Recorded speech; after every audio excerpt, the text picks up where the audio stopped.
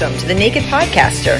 Get ready to hear stories of someone brave enough to bear it all. Let's get naked. Welcome to the Naked Podcaster. I have Christina Rienzi on here, just like the pasta sauce. How are you today? I'm great. How are you? I am really, really awesome. Your website is ChristinaRienzi.com. We always have all the show notes and the links in our description, but tell me all about ChristinaRienzi.com. So ChristinaRienzi.com is recently transformed like I, always am hoping to do in life. It's grow and change, right? So currently it's kind of split between my author life, because we're more than one thing, right? So Yes. I'm an author, which it was primarily up until recently, which I switched it more to a nonfiction coaching base. So it's a little bit about my coaching philosophy, passion, drive to help others, and a little bit about my writing, which is also a passion of mine. And if you go there, you'll see that it's all about finding your inner spark and lighting it up and being the best you can be and overcoming obstacles and all that good stuff. And there's also the books in there too, fiction right now, but I am working on some nonfiction. So my website is about inspiration. I'm always hoping, no matter what I do, even through my fiction, I hope to inspire, entertain a little bit, but also inspire and motivate and help and be supportive and be just a force of good as much as I can be. You're not an author just one time. You have adult paranormal, adult science fiction, domestic thrillers. Tell me about all of your books. And the question I always ask is, and then Among Us is coming, I think, right? Or it's out. It's in audio. Out. Yeah. Oh, yes. It's audio, okay. Regular ebook. Yeah. Mm-hmm. So the question I like to ask when I see 4, 5, 6, 7, 8, 9, 10, are you 10 books? I think at this point, it's funny, I have to count because I always have ones on my laptop that I'm about to finish. Yep. I have 7 and 8 in the making. Okay. So where would you start? If I had to download one and I could only do one, where would you start me? So I wouldn't even, and honestly, it's only because it's and I hate to pick a favorite. Isn't that terrible? It's not a favorite? Okay. Okay, it's not a favorite. I love all my books. But the one that has been the most exciting for me, and I would say just start with the latest, is Among Us, because I feel like there's a little bit of the main character in all of us, that little bit of I want to, show up in the world of who I need to be, but there's this other person inside of me that I want to be, and I'm excited by that, and I'm going to go on this adventure. And it's also a little bit about government conspiracy, a little bit of science fiction, a lot of fast-paced and relevant stuff from Freedom of Information Act and other things that are factual. So I do think if you're not quite sure where to go and you're not sure if paranormal's your thing or sci-fi or whatever, Among Us is probably a great book to start with, just to get a sense of who I am as an author and what kind of stories you're going to get out of me. I can make this kind of a blanket statement. It has been my experience when an author has like more than 3 or 4 books, when they have several of them, I'll start with one and I'm always downloading more. Mm-hmm. If you like it, if it's for you. And I always say that, like, I am the worst author seller. Like, I'll go to I literally will go to a signing. And in the beginning, I was bringing my husband, and he would be like, would you stop? Because I would go, you're sure you want to buy that? Did you read the back? Is it for you? Because I'm like, I don't want you to buy it just because, you like the cover, read the blurb, make sure it's for you. Like, I really want people to read my books that are interested. Like, not just because, I don't know. That's who I am. And I know that probably doesn't sell a lot of books, but I'd rather, like, if it's interesting to you, that's great. But yeah, I'm always double checking. And he's like, would you stop? Don't do that. Stop. Like I'm a bad salesperson. I'm not born for sales. I am 100% agreeing with your husband. Right? Like, yes. Well, I mean, I had one woman on that had 17 books, and I'm like, that's overwhelming to me. I'm not downloading 17 books. It's not going to happen. Where can I start? How do you break this down for someone who's coming on board now and hasn't followed you from the beginning? And I think also some authors don't realize how much of a progression you've had in your journey, that, well, there was a beginning. And so you have different topics. but still, worst salesperson ever. You're not your own assistant. Yeah, no, I'm just, it's like, and it's okay. That's who I am. And I exactly. like embrace that. It is what it is. Exactly. And you also have a newsletter. Yes. So I send out my newsletter. It's an email. I call it an email list because I hate the formal newsletter. I used to do like every month, and now I just do like a check-in email every 2 weeks. And it's really, I really try to make it relevant to what's going on and inspirational and personal. And I want to hopefully give people something to walk away with that's positive. It isn't just here's what I'm doing. Because it really, as an author, it was a lot of like, here are my books and, you know, here's a little bit of what I'm doing. But I think with my coaching and focusing on that a little bit more, it gives me the liberty to go down the inspirational kind of helpful road a little more. And so, yeah, I work on them. They mean something to me. They come from the heart. They're real. They're true. And I really hope that whoever reads them, it sparks something inside of them that, you know, helps them in some way. I want you to talk a little bit about the psychology, the leadership, and the coaching. Sure. So that's a lot. Right? I know. Over my life, I'm like, what have I done? I don't know what I did this morning. What did I do? And I'm a new mom of a 13-month-old. So I'm just like, my brain is kind of fried. So I'm like, who legitimate. am I? What's my name? But yeah, so I started out I've always wanted to be a psychologist. That was like my growing up, it was either author or psychologist. And I did the author thing, the psychologist, I got halfway there. I have my master's degree, but I didn't go on for my PhD. But so the psychology background really was about, I was always interested in the human mind, how it works and how it affects behavior, and more, and I don't know if it's importantly or more like specifically, I guess I should say, is I was really interested in abnormal psychology. What makes somebody do something that's not considered good or is taboo or is evil, let's say, and what makes them do that and where does that come from? And in order to get there, there is a level of not only education and understanding, but empathy you have to have even for the worst of the worst, right? When you're going through that, because essentially coming out at the other end is like as a therapist, which I was for a short period of time, or becoming a psychologist, or if you, however you go down that road, you have to be able to connect and support and understand your patients and be non-judgmental. Yeah. So that helped me a lot with that, and having respect for mental illness. And knowing that not all crime is from a mental illness perspective per se, but that there are people who, there can be people who have a little bit of both. And then there's also I don't know what's going on with you, but what you did was truly wrong. And can I understand you a little bit more? So oddly, that was where I was driven. And then the coaching. And so let me be real clear about the difference between like therapy and coaching, right? So therapy and psychology takes you from dysfunction and trauma, to function. Coaching takes you from function to optimal performance. So as I went on in life and realized I'm better suited to help somebody get to where their best place is versus I really was getting it was difficult for me to deal with difficult issues with people. Like mental illness was really hard on me. I was young and I was a positive, motivated, driven, passionate person. And I was sad and got attached in a way that I feel like I couldn't handle it. I was too young to handle it. And that was me. Not all 20-year-olds are bad therapists. They're probably fantastic. I wasn't what I wanted to be. So I went down the coaching road. And leadership is just, being in corporate America and having the psychology background, I landed myself in human resources, and I quickly decided I knew I wanted to be a leader. And I wanted to figure out what that looked like. And I didn't like the leaders I saw around me. And I wanted to be different. And I wanted to use what I knew in psychology and bring that to the table. And a lot of that now is coming out, and you'll hear people talk about Brene Brown and the way she is training people on leadership. I've been learning that kind of stuff all my career and really trying to implement it. It's just a lot of times you're alone in the corporate world in trying to do that. But I believe in being a good leader means connecting with your people, having empathy, compassion.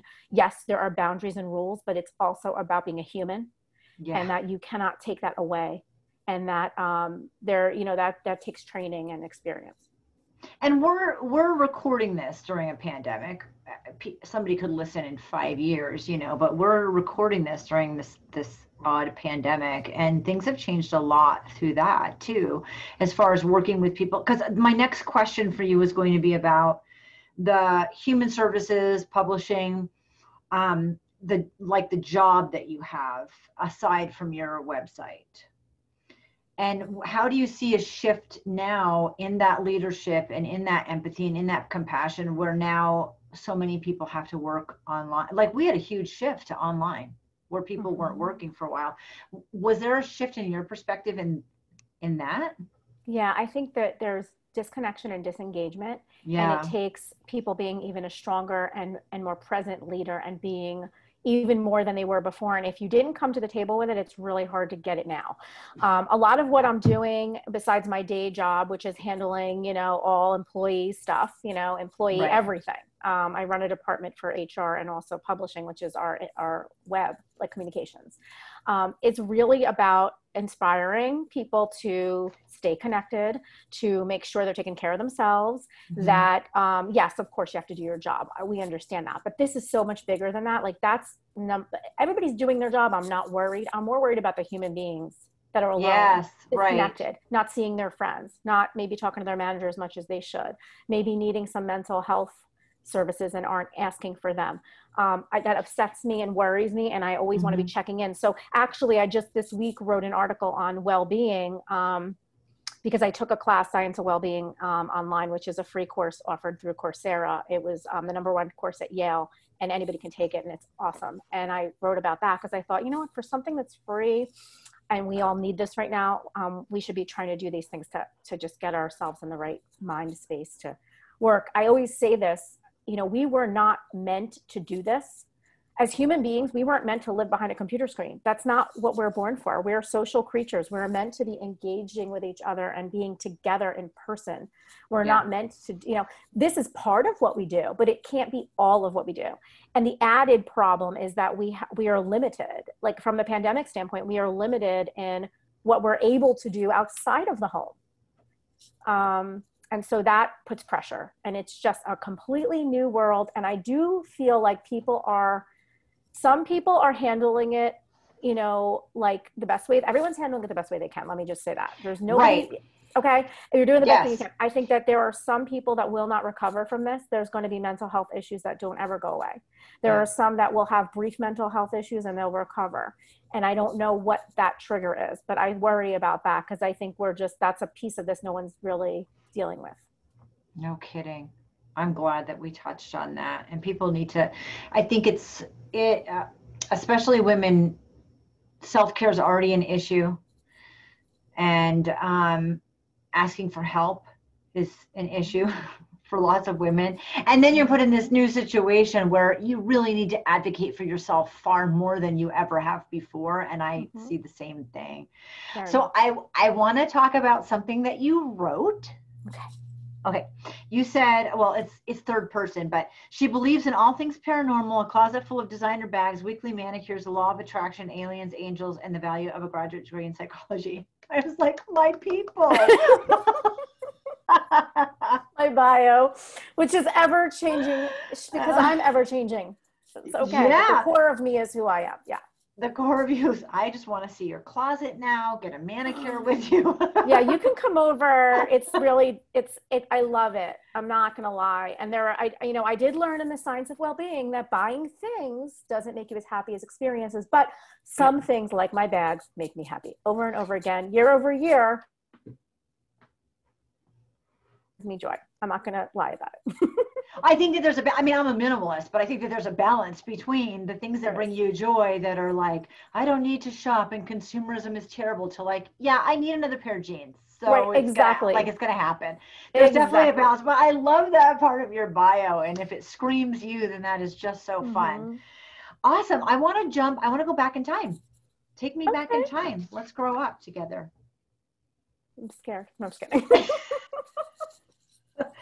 Well, I know there have been some things more recently, and some of it, well, you mentioned your daughter was born in 2019 and you got your professional coach training. So we kind of touched base on both of those, but I want to take it back further and talk about some of the struggles in life that got you writing about the stuff that you're writing about and doing the things that you're doing.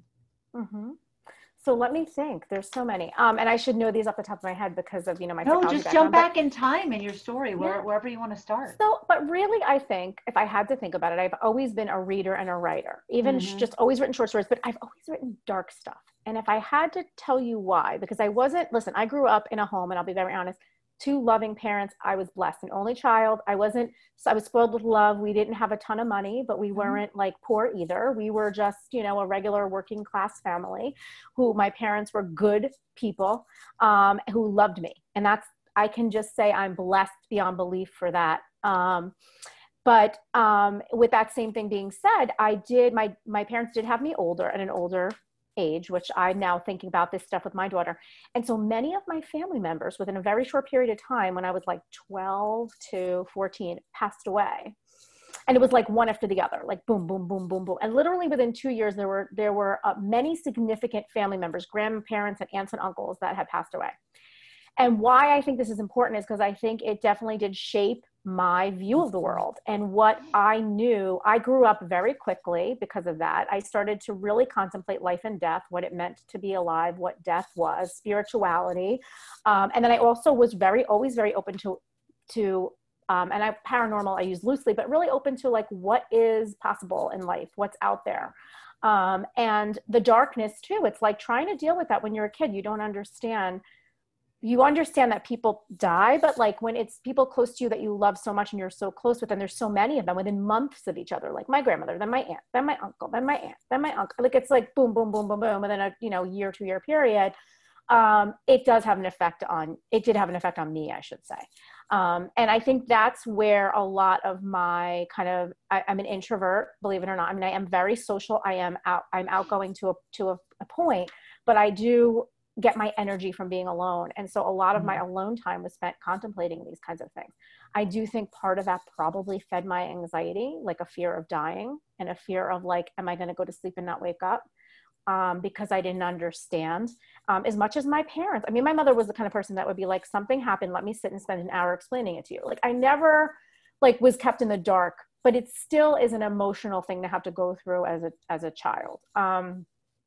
And again, that wasn't like necessarily traumatic. It was just something that shaped who I am today and the things I look into. And so my big thing when I'm writing is embrace the unknown. I always say that, and that's kind of like my author tagline. But truly it is the way I try to write and the things I write about fiction wise, but also how I try to live my life. When I find myself afraid and holding back, I try to I need to work on myself to let go, because I want to be able to go like, you have no control. You need to just take a breath, let it go. And you need to embrace whatever will come. And sometimes the things that come are not good and they're not happy and they don't feel good and they're upsetting. But that was my life experience in that moment. And I am going to embrace it and figure it out and hopefully learn from it. And maybe it will scar me, and maybe it won't. You just don't know. You actually don't know how you're going to react to things till they happen to you. I mean, I always I know that sounds so cliche, but it is so true. So, but I do try to live my life that way and go like, I need to embrace what I don't know is going to be, because otherwise I'm living my entire life in fear of the unknown. And I don't want to be afraid of it, because some wonderful things can happen, as I've also learned. The unknown can be magnificent. It can be terrifying, but it can be magnificent. And you don't really have control many times over that. So why go through life gripping, your steering wheel, white knuckled? Like, why go through life like that when life is so fleeting as it is? Like, let's just try to live in some kind of a peaceful state if we can. It's easier said than done, like everything else, but. What did so you said you lost a lot of people and that affected you, and did you discuss your fears? Did you have any paranormal experiences with all those deaths? No. Yeah. I mean, I didn't personally, but I heard of family members who did, and I was afraid to have them. Ah, okay. Yeah. Okay. I didn't want that. I was terrified because I didn't understand, but I did hear of family members who had them. And it affirmed for me for me, my belief system, it affirmed for me that life goes on, right, in a spiritual sense. But I remember saying, like, to my family members, specifically my grandmother, who I loved, I could cry about losing her to this day. And I lost her when I was 14. She was like a second mother to me. I remember saying to her, like, I don't even know if it was just in my mind or out loud, like, please do not show yourself to me because I don't think I can handle it. Like, I love you, but I don't want to see you. I'll be afraid. I was too young. I was 14. Yeah. I started losing people like around 12. I think, between those 2 years was like, and she was the biggest, like, closest person to me to lose. But, yeah, I mean, I think I talked about it with my mom. I've talked about it with family. Like, we have my mother's very religious. We had a strong belief system in, when you pass away, this is what happens. You go to heaven, or, you're with God, and, whatever this was our religious beliefs. And all of these things that I could understand at my age, she gave me to understand, but she never held anything back from me because I was also a very curious child and I wanted to know things. And but I also, on the flip side of that, internalized a lot of things. Like, I was always the kind of kid, I never want to burden anybody. So I didn't put things on other people. I try to figure it out myself. Well, being introverted and internalizing things means you're constantly doing that. Because I'm the opposite. People give me energy and I have to talk to process. Like, I cannot, if it's my brain, I'm going to go crazy. Right. So I'm the polar opposite in how I process, which makes me know and understand that you, as somebody who's more introverted and processes internally, that's a constant loop for you. Right. And you won't necessarily reach out and ask. So it is interesting because you and I could have been like sisters a year apart and had a completely different experience because of who we are and how we, delete, distort, generalize, all of that stuff when we're going through experiences. So I think that's really fascinating and incredible. Dive into, so you started writing and it was dark when you were younger? Yeah. It's funny because my first, I don't remember a lot of, I remember reading ghost stories when I was a kid. And I was always interested in, my mother would love unsolved mysteries and I watched it with her. I'm so into that. I'm still so into that, by the way. And I don't know. I loved things that scared me a little bit, but intrigued me. Okay. And it safely scared me. Yep. I don't want to be, sitting next to a serial killer, but I will watch one on TV or read about one. So I really did just want to understand, it helped me to a little bit understand what else is out there, in life. But so my first short story I wrote, it's so funny. It was 5th grade. And I remember getting some kind of award or accolade for it. And they asked, what do you want to be when you grow up? And I said, author. It's one of those things, it was a little story on construction paper back then. It wasn't anything, you wrote the whole thing out, but I remember the story. I remember it being about a medallion that was cursed. And I remember the ending. I remember at the end, the little boy, it was a little boy, left it in threw it on the street and left it alone. And somebody picked it up at the end. And then that's where it ended. Whoever picked it up, that was going to continue to bring them bad luck. It brought you bad luck. 5th grade. And I was, again, not into, I was a happy kid. I read, I played with Barbies. I was you would not think anything was going on. It just intrigued me. It intrigued me. I don't know. Did your parents ever get the call? We're a little concerned about Christina. Oh, that's good. That's good. Because in school, I was a social butterfly with my friends. I'm an introvert by nature, meaning my energy would be depleted when I came home from school and I need to sit in my room and read for 8 hours. But I was I would get in trouble for talking too much. And I was a happy kid, but just, it's what you think about. I go deep in my head. And in my stories, that kind of stuff comes out because I go deep in my head and I just start thinking, what if this and what if that? And then I scare myself and I'm like, okay, this is good. Keep going. Well, anyone scaring yourself, you're going down the right road for a thriller, keep scaring yourself. Yeah. So it's fun, but yeah, it is fiction, but life does get played out through fiction, and I think that that's what authors do. I think many authors are playing things out through their fiction. That, like, they say that nightmares are, like, 90% of your dreams are nightmares, and that they are really just a way of, like, for evolutionary purposes, preparing you for what might happen in life, so that you've experienced it already, right, in a dream. So I feel like when you're writing, it's almost an extension of that, where it's like we're writing these horrible things so that we can overcome them through our characters, and then the readers are then reading to overcome through the characters. It's like we're all kind of doing our own little transformation by going through something in fiction with someone that isn't a real person, but that has human capabilities and is presenting as somebody we might know, or who part of who we are, certainly part of the author. If any author tells you that they're not part, all authors are their characters, every character. It's just like we made them up, so of course we're them, which can be scary. When you read them and you're like, oh, this evil, horrible person. It's you. It's me. It's nice to meet you. Yeah. Who is that? Like, what part of me would talk like that? Like, what part of me? Oh, right. But you have to go there. You have to go there. Right. And I think it's really interesting what you just said about nightmares, because I think, oh my gosh, I don't really like my nightmares. I don't know where some of them come from. But that's a great way to look at it, that you're putting yourself through that to prepare yourself for if you ever have to. And reading's the same thing. And I hate horror movies. I hate them because I hate feeling scared, like the jumping out behind. But I love how funny. Yeah. I don't want to be scared. Oh, I hate, but I love the movies, like you said, Unsolved Mysteries. I love that show. Or the movie Sixth Sense, where you're like biting your nails, edge of your seat, like suspense. I don't like the jumping out poltergeist stuff, but yes, no, like the horror, like I'm gonna right. They're different. Right, they're very different. Yeah, and so to write about that, I never actually thought that you would have to be like scaring yourself in order to write it. Definitely. If you don't have the emotions as the author, you're not going to reach the reader. You've got to be there. You got to be there in the moment. You've got to experience it, and you've got to feel it so that it comes out authentically. And at least, emotion is story. That's what, everyone says write about what you hear in the writing world.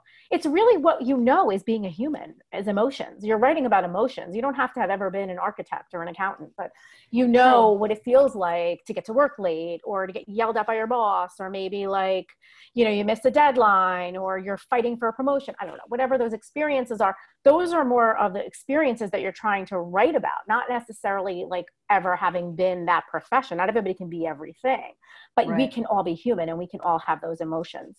And that's what you're writing about, emotion. And if I had to write about fear, if you gave me an assignment and say you have to write a fiction story about fear, I would think about what it was like to have gone through an experience of my own where I was afraid.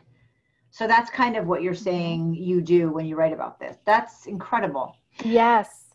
Yeah, so, you just take an emotion and you play it out through characters. Mm-hmm. I love that. That's great. So you wrote in 5th grade. So what happened next? And then? Years and years went by. I'm like, okay, now I have to get back to school and getting A's and going to college and doing that and this and graduate school. And I'm on like a whole nother trajectory. I'm in corporate America. I'm like I don't know how I got where I am, but I just went with it. It's like a door opened and I'm like, that looks like a good door. I'm going through it. Let's check it out. And I got wherever I needed to be. And literally it was like, these things don't happen to me often, but it was literally, I was standing in my living room. I remember the day, it was in 2010, now 10 years ago, and I can't believe this, where I literally had a voice or a thought. I don't know what you want to call it. It wasn't like I didn't hear anybody like outside of me, but like in my head, a thought popped in my head that said, you need to write a novel.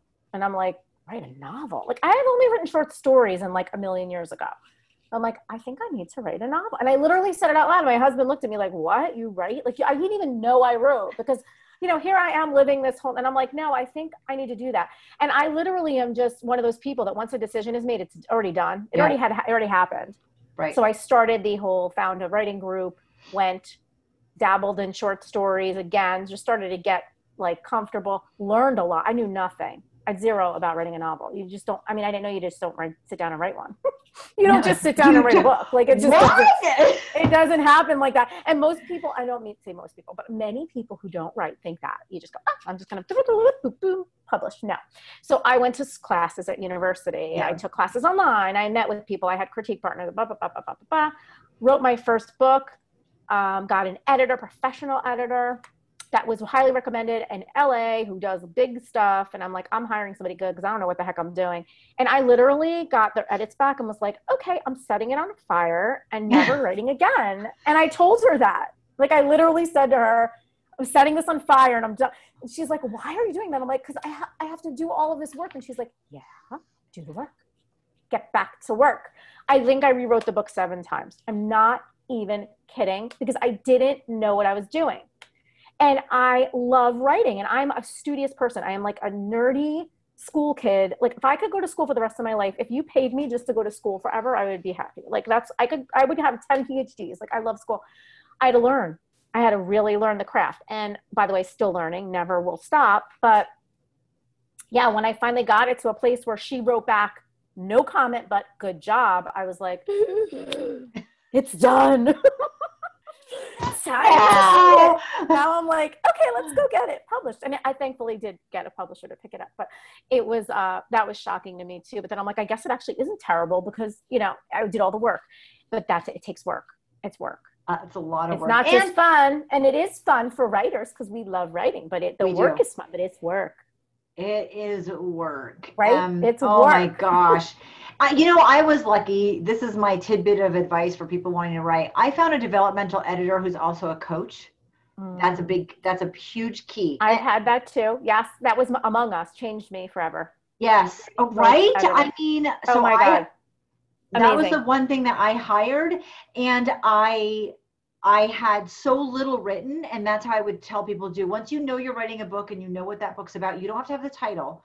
Hire the editor that's a coach, because she told me I had to do an outline, and I was like, I haven't done an outline since like high school. It's been 30 years, right? And she's like, yeah, and you're going to do one again. So good that you remember how from high school, because you need to do it exactly like you did it. And I was pissed at first. I'm like, I want to write a book. I don't want to do an outline. And she's like, well, you got to do the outline. And I am like the outline lover now. I am just weird and geeky about outlines because I know what a difference that it made in a positive way. And so my advice is like, get that person who's going to be on your butt and give you that feedback that I'm going to burn it feedback. You need that. I'm going to burn it feedback. Yeah, exactly. Like I'm burning it and setting it on fire. And then they're like, don't do it. But here's what you need to do. And you're like, that's a lot of work. Yeah. It's a lot of work. And so respect to the highest for all the authors, because like, my God, what they go through. And so, you know, when I hear someone say like, hey, I'm going to write a book over this summer, it's like, what? And you never wrote a book before. I'm like, maybe you're a Pulitzer Prize winning author. I don't know. But what I do know is you better roll your sleeves up and you better get ready to get ripped apart into a million pieces. Yeah. Someone telling you, I mean, I literally would sit with my edits with a glass of wine and like, either tears or laughter. I don't know what was coming out, but I would be reading it like, what? And crying like, or laughing like, yeah, I'm an idiot. Okay, I'm going to fix that. Like, it's just part of the process. Once you go through, like a rite of passage, and then after that, you're good. It is. I mean, like, it is the proverbial author cherry popping, because once that happens, I'm like, I'm always going to do an outline, and I'm always going to have an editor that's a coach. There's like 100%.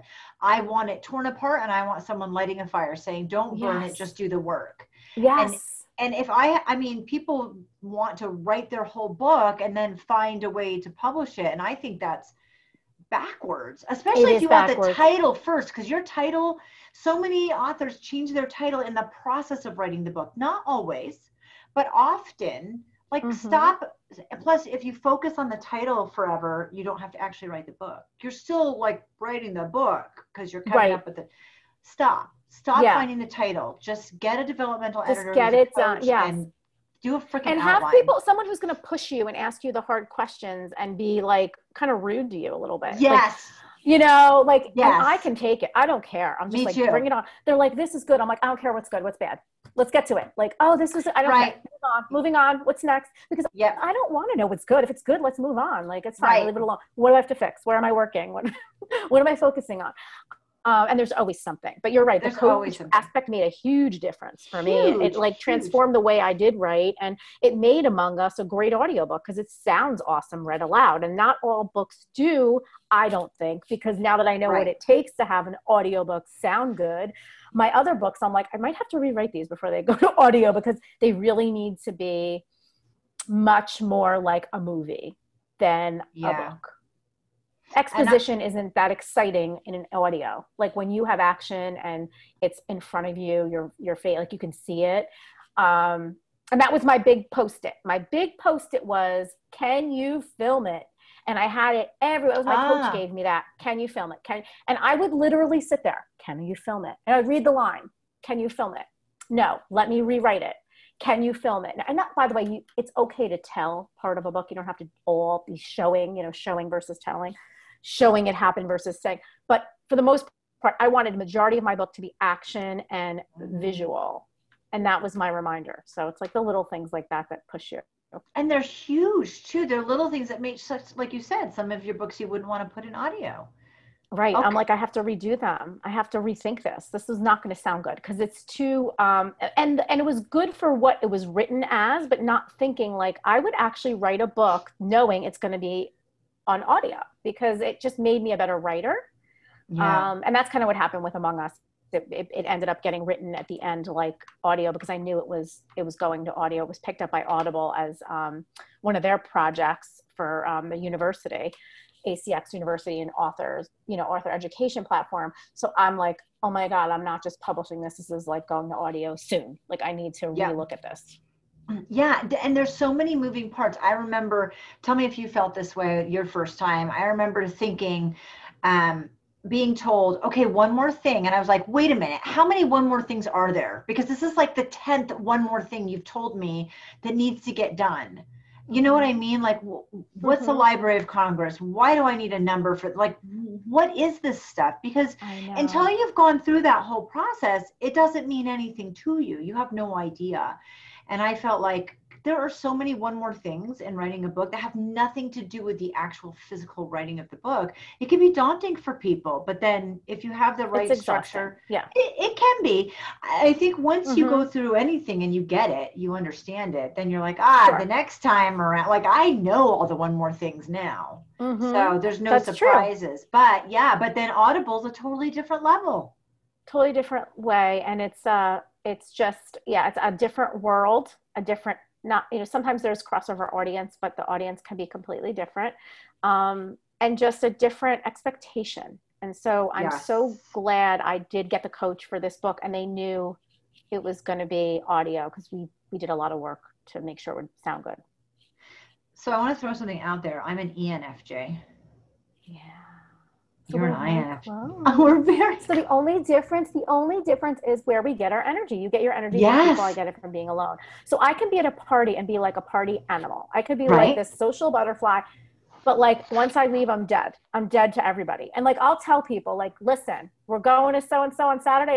You're not going to find me on Sunday. Sunday, I'm sitting in the house staring at the wall because you will get every bit of energy I have, and then I gotta replenish it. So you get your energy from other people. So this whole social disconnection must be really difficult right now with the pandemic because you're not like it's not the same. Well, this is an HR question for you, actually. When this first happened, when the pandemic first happened, and all the introverts were like, this is going to be great. I finally get the life I've always wanted, right? I'm forced to stay home. I'm ordering everything online. And most of the people that I saw falling apart were the introverts that had said how great it was going to be. And I'm totally cool with it. It doesn't bother me in the least. So that's a very interesting introvert extrovert thing that I don't entirely understand. You can dive in with your psychology if you want. Why? So I think it's not, I don't know the complete answer or like the scientific answer, but I have talked to a lot of people and I feel like it is refreshing at first to be home and you're like, I'm home. Everything's at home. This is great. But you still need, it's harder for you. Like for someone who's an extrovert, a friend of mine who's an extrovert, it's like they take advantage of every opportunity they can to connect. Whereas I'm completely shut down. Like you're not hearing from me. I'm going to do these things and everything, but I'm not leaving my house. I am like 100% on lockdown. Like, and I actually, one of my blog posts was about this. It's like, I am like like crazy now with this. And to the point where in Opportunity Connect, I have to go through my laundry list if I'm able to do. Whereas an extrovert, I think it's like too important for them to connect that they're going to be balanced in however they do it. But with an introvert, at least with me, I felt like I absorbed everything so much that it was almost hard to go back. It was like all in. Now I'm stuck. When you're now, how do I put my feet back in the water? Well, and even during it, if you have any issues with anxiety or depression, anything like that, when you're that much locked down, even for an introvert, that's not healthy introversion. No. And so, because you need people. We all, whether you're an introvert or an extrovert, we need people. Yes. We need people. We need to be socially connected, no matter. People were asking me in the first, and that's true. Yeah. People asked me in the first couple months if it was hard for me. And I'm like, no, I think there's so many opportunities that it's unbelievable. And I've worked from home for over 4 years. So I was here anyway. I felt like everybody joined my party. So that's interesting though. But yeah, that was just, I saw in your information that you're an INFJ. I was like, oh my gosh. Yeah, now, it's so funny. You got picked up by a publishing company, which you said you're really, really, you're really happy about. And I self-published. So I do want to address that because there are pros and cons for both, but you love that. Did that kind of opened other doors or with other books in succession? Was that helpful for you? So I didn't know any better. Everybody I surrounded myself with, everyone I surrounded myself, nobody self-published anything. They were all like, you have to get an agent, you have to get a publisher. I was like, all right, I guess that's what I got to do. And I did. And I was lucky to have, because it isn't as easy as it was when I think it was easier from when I did it. Okay. I did a Twitter pitch. I got a smaller press. They did a lot of work for me. I didn't, they do the editing, they do the cover. They're like your champion. And they were willing to take all my books, like from that point forward. However, I realized in the process, I'm a little bit of a control freak, and I was not able to let go of things. And I did out of respect, because I'm also a rule follower. So I was like, okay, I signed a contract and this is what we will do. And we will do this. And I'm not thrilled about it, but I'm good. I'm learning. This is my learning process. Right. I liked it because I liked somebody else handling a lot of this stuff I didn't have time for. Like, okay, great. I have to find an editor. I have to pay. Everybody's paying me. I'm not paying anyone. That was the other part that was great. I didn't, you have to pay for anything. The thing that was tough is, the control, the timing, things got pushed back. Things didn't work the way I wanted them to. I have zero control over it. I mean, it's my name on the book and in public. And now I'm like, oh my God, this is not a good way, not how I would show up in the world. Right. Yeah. And nothing against them. It was just, they got so big so fast and weren't able to handle every new authors that were coming in. And so I think that, but after publishing with them for 2 books, I asked for my rights back. And I republished it myself. And then I've self-published everything else. Among Us actually went out on submission when I found out from Audible they were going to do the audiobook, which is great, except I needed the book published for them to do that. So I had to stop that process and indie publish that also. I like self-publishing. Would I love to have a publisher again? Yeah, I like a little bit of both. I think you've got to be able to give up some things. But if you're working with a good publisher who has a good editor, you're getting the best of the best, and you're going to, there's a benefit to that too, but you don't get to pick. You don't get to pick your cover artist. You don't get to pick your editor. And if you don't like something and they say too bad, then you've got to go with it. So there's, but in terms of doors opening, I don't know if it opened doors as much as it was what I like to call street cred. Right. It was my street cred that I wanted. I was a new author and I wanted somebody to say you're okay, and because the publisher picked me, it said I was okay. So I'm like, I'm not terrible. I don't suck, basically. Not the best, but I don't suck.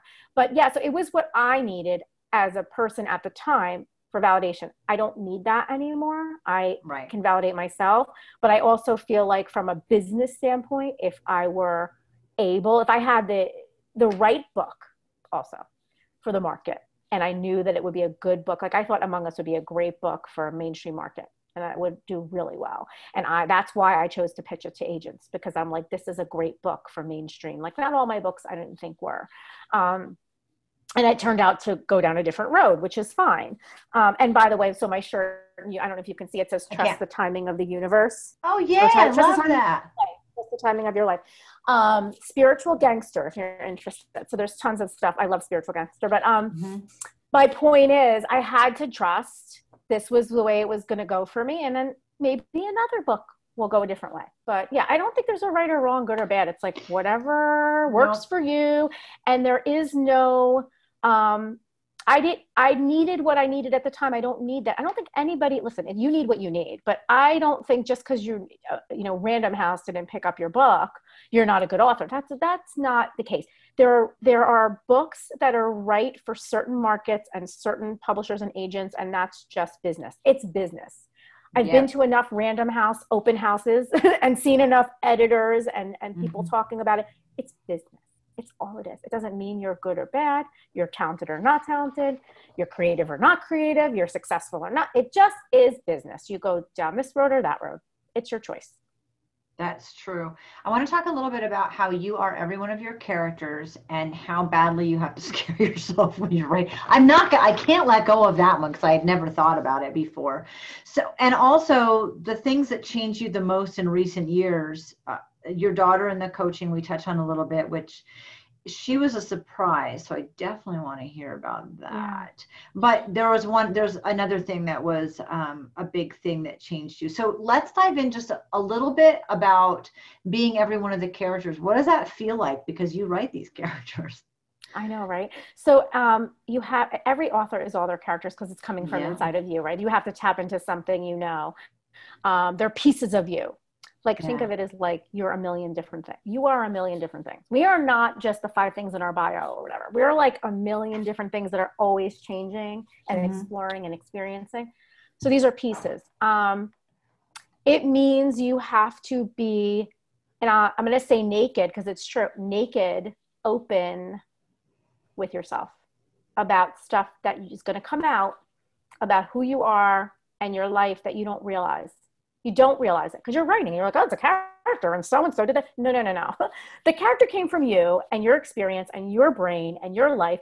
And when people say, are the characters in your books people no. Every single person is made up entirely. I take a bit of this, a bit of that, and I put them together, right? But I have an idea of who they are. But essentially at the core of them, there's pieces of me in all of these people. The explorer me, the introvert me, all the different me's, the angry me. The angry me is a good villain. I can really cut a throat. I mean, I can dig a syringe in someone's neck if I need to. I'm going for it, I'm the kind of, you have to laugh because if you knew me in real life, this is me. And my husband there are days when my husband will wake up and go, what happened? What did you dream about last night? And I'm like, why? What happened? And he's like, you're screaming in the middle of the night, do your effing job. Do your effing job. And I'm like, who am I yelling at? Who? Because I do not do that at work or anywhere. But it's like those pieces of you that I do not let out in inappropriate times, they come out in my book, I love it. I'm killing people. I'm like, that's awesome. You're going down. And it's just fun. And not to kill people, but fun to write about. Let me tell you what it is. It's a therapeutic way to deal with anger. This is how I do it. I am not a violent person. I'm not a mean person, I'm not an angry person, but I feel anger. I have been through rage. I have been through sadness. I have been through loss. It comes out. This is therapy, and it's through characters, so you can be creative. Yeah.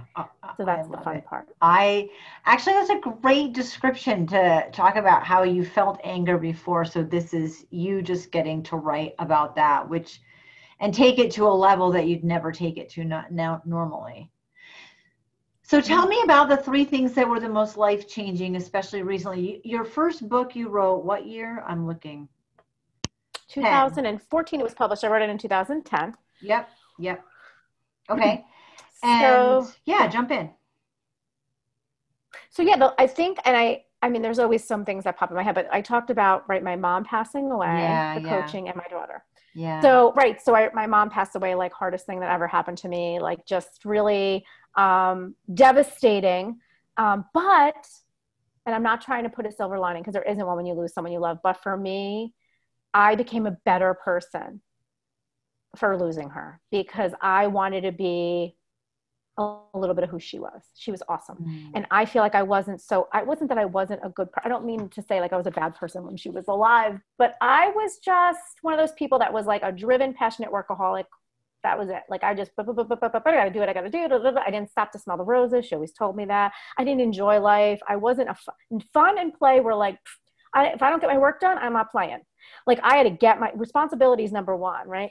Mm-hmm. So losing her opened my eyes to a lot of things, and I began to live more fully, completely, love more, be more open, and also know like she's not here and I want to be a little bit more of her. And I want to give the world what she was giving when I was off doing whatever I wanted to do. And she was being like the soul in my life, you know what I mean? Being the good one.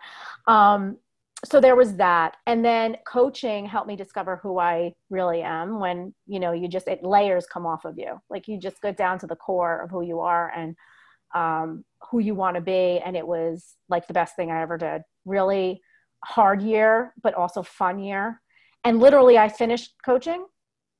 I'm done. I'm like, and all year long I'm going, I gotta let go of things. I got too much on I'm also somebody who takes on like 1,000 things. Like, I'm like, oh, I'm doing this, like I'm doing a million things all the time. And all year long, I don't know. I'm telling myself, I got to drop this. I got to drop that. I have too much. I'm stressed out. The minute I drop it all, I dropped off. I was on a board for a writing organization, Sisters in Crime. I'm like, I'm done. I'm not doing it. It was my second year. I dropped out of something else I was doing. Like I just kept letting things go because I'm like, it's too much. I'm feeling heavy. Yeah. Literally coaching ends. I graduate. A month later, I'm pregnant. And I'm like, what? Literally not young to be pregnant. Okay. Not something that I'm just like, oh yeah, of course. I'm 25. Like, no. I could have a 25-year-old. Okay. So I go to the doctor and I'm like, how the hell did this happen? She's like, really? And I'm like, no, seriously? People my age get pregnant, like without trying? Like, what? And she's like, yeah. And she's like, you're on trend. People in their 40s, I'm in my 40s, and their 50s are now having babies. So I was like, whoa, where did they? So yeah, it was like, holy crap. What do we do? Like, how are we going to do? You know, I mean, we were like thrilled, but also like scared to death. Because we have, me and my husband, we've established our life. We have our dogs. We've got our house. We're like, we just thought that was what was it for us, you know? And here we go, baby coming. And I don't know, something from the very beginning, because, you know, anybody will tell you, and I'm sure when they're pregnant, they worry and it's we're going to go okay. And, you know, I never worried for a second. The minute I found out I was pregnant, I was like, it's going to be fine. And everyone's like, what? You're older. You're there. I said, I'm not worried. It's going to be okay. I went to the doctor. They're like, you have a heartbeat, 6 weeks pregnant. I had a strong heartbeat. I'm like, baby's fine.